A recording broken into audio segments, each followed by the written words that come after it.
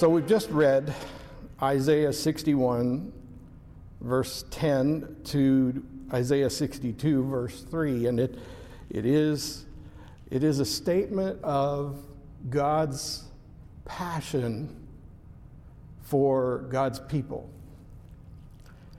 Now, I've referenced an author and book a lot lately in my Wednesday night teaching and in my Sunday morning teaching. And today I'd just like to quote from him at this point. My friend Frank Viola says in his wonderful book, From Eternity to Here, Rediscovering the Ageless Purpose of God, he opens with this. Before the beginning, she was there. She is the most elegant woman in the universe. She is as ancient as God. She existed before angels. Her origins reach further back than antiquity itself. Yet she is forever young. The word stunning fails to adequately describe her. She is as beautiful as the face of God. She's beyond captivating. She is hypnotic and magnetic. Most of us have never imagined the glory that she carries. Just a glimpse of her matchless beauty could win your heart and possess your being. She is incurably attractive. This woman defines liberty, and she embodies freedom, and she was made for love. She stands at the very heartbeat of God's eternal purpose. She is his highest passion, his holy obsession even. She is the purpose of the very creation wherein you and I stand. And your Lord is out of his head in love with her. Yet despite her beauty, she has been utterly neglected. She has been forgotten, and with rare exception, she has been veiled to most of us. Frank is referring to the bride of Christ. As I said, I would recommend this book to you highly because of its incredibly, not unique, but too long kept secret truth about the nature of the church. So as we close the year, I want to remind you that everything we've talked about up to this point is a statement that the Bible is a love story, that the Bible is, even before its times, a love story. What Frank is saying in this beautiful sort of prologue to the story is that it was in God's mind from the beginning, from before the beginning. You know, if you talk to a child and sometimes an adult about God, a question will often come up. And it's a very basic question, and it's worth remembering. Someone will say sooner or later, well, who created God? Children are particularly prone to ask that question, and it's a logical question. And the answer to the question is nobody. God is. And it's an unsatisfactory answer because we can't really comprehend it. And yet, to understand the nature of God, one has to agree that God wouldn't be God if we could understand everything about God's nature. The idea of a super being as a supreme being, as the one who is wholly other, wholly apart from everything that is created, that concept is beyond the mind of the created being. And that's what separates us from the one who created us. And so we just know and agree that God existed before anything God created.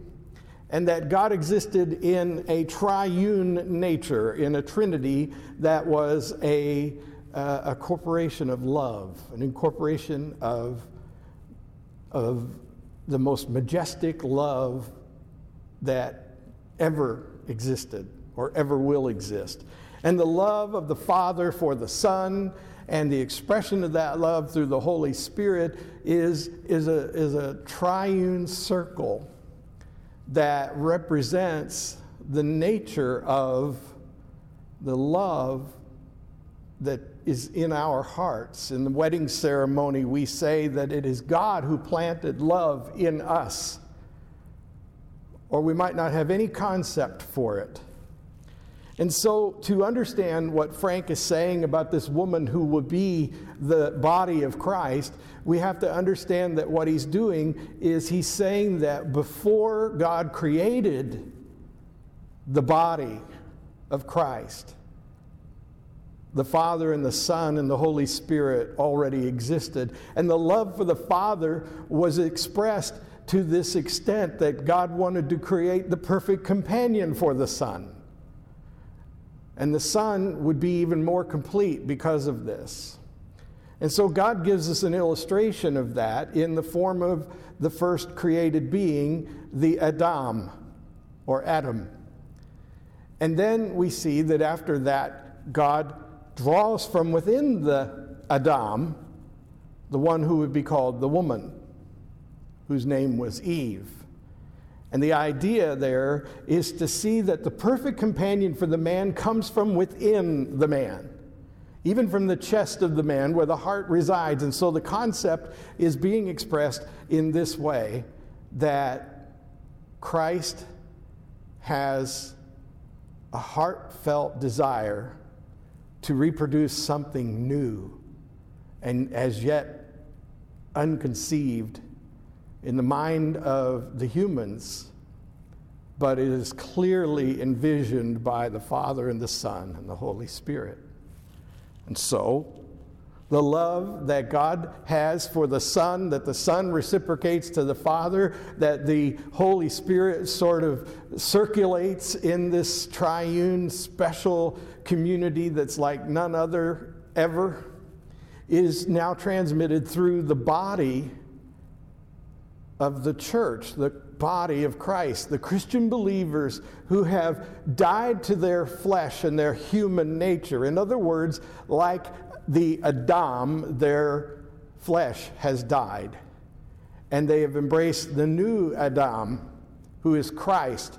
And so they die to their flesh, they're born again in the Holy Spirit, and while on the outside they look the same, on the inside they've been completely made over. They've had, in effect, a transfusion where they've had their human nature systematically replaced by a God nature, a spiritual nature through the Holy Spirit.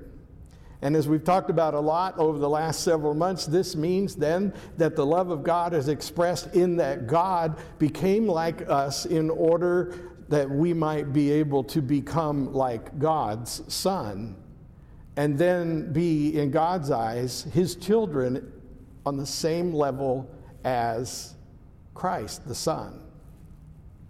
Now, I'm hesitant to use this illustration, but I would like to say that it's a little bit like in my family, where I have my natural sons and then I have daughters-in-law.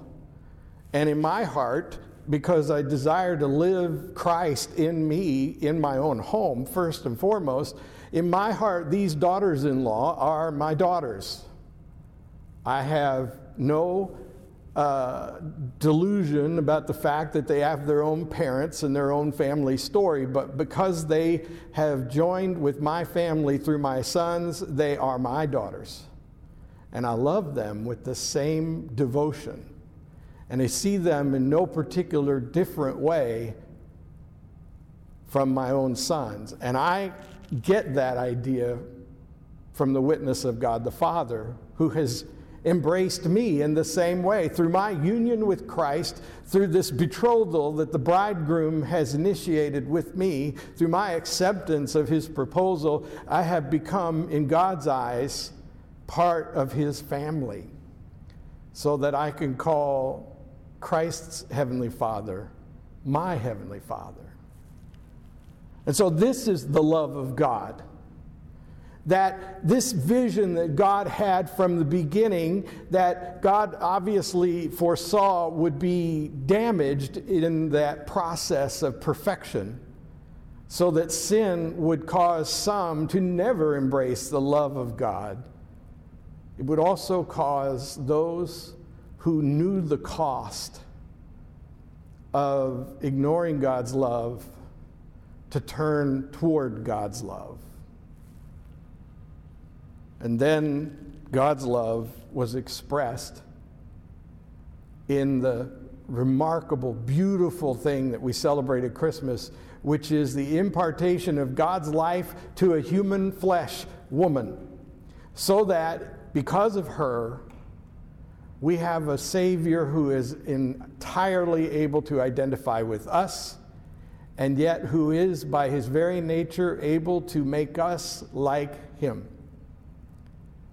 And what he does, we celebrate at Easter time, that is so remarkable is that he takes upon himself our sin, and then in some way that cannot be adequately grasped, he absorbs all the consequence of our sin so that we are no longer separated from God because of our sin. He has covered our sin.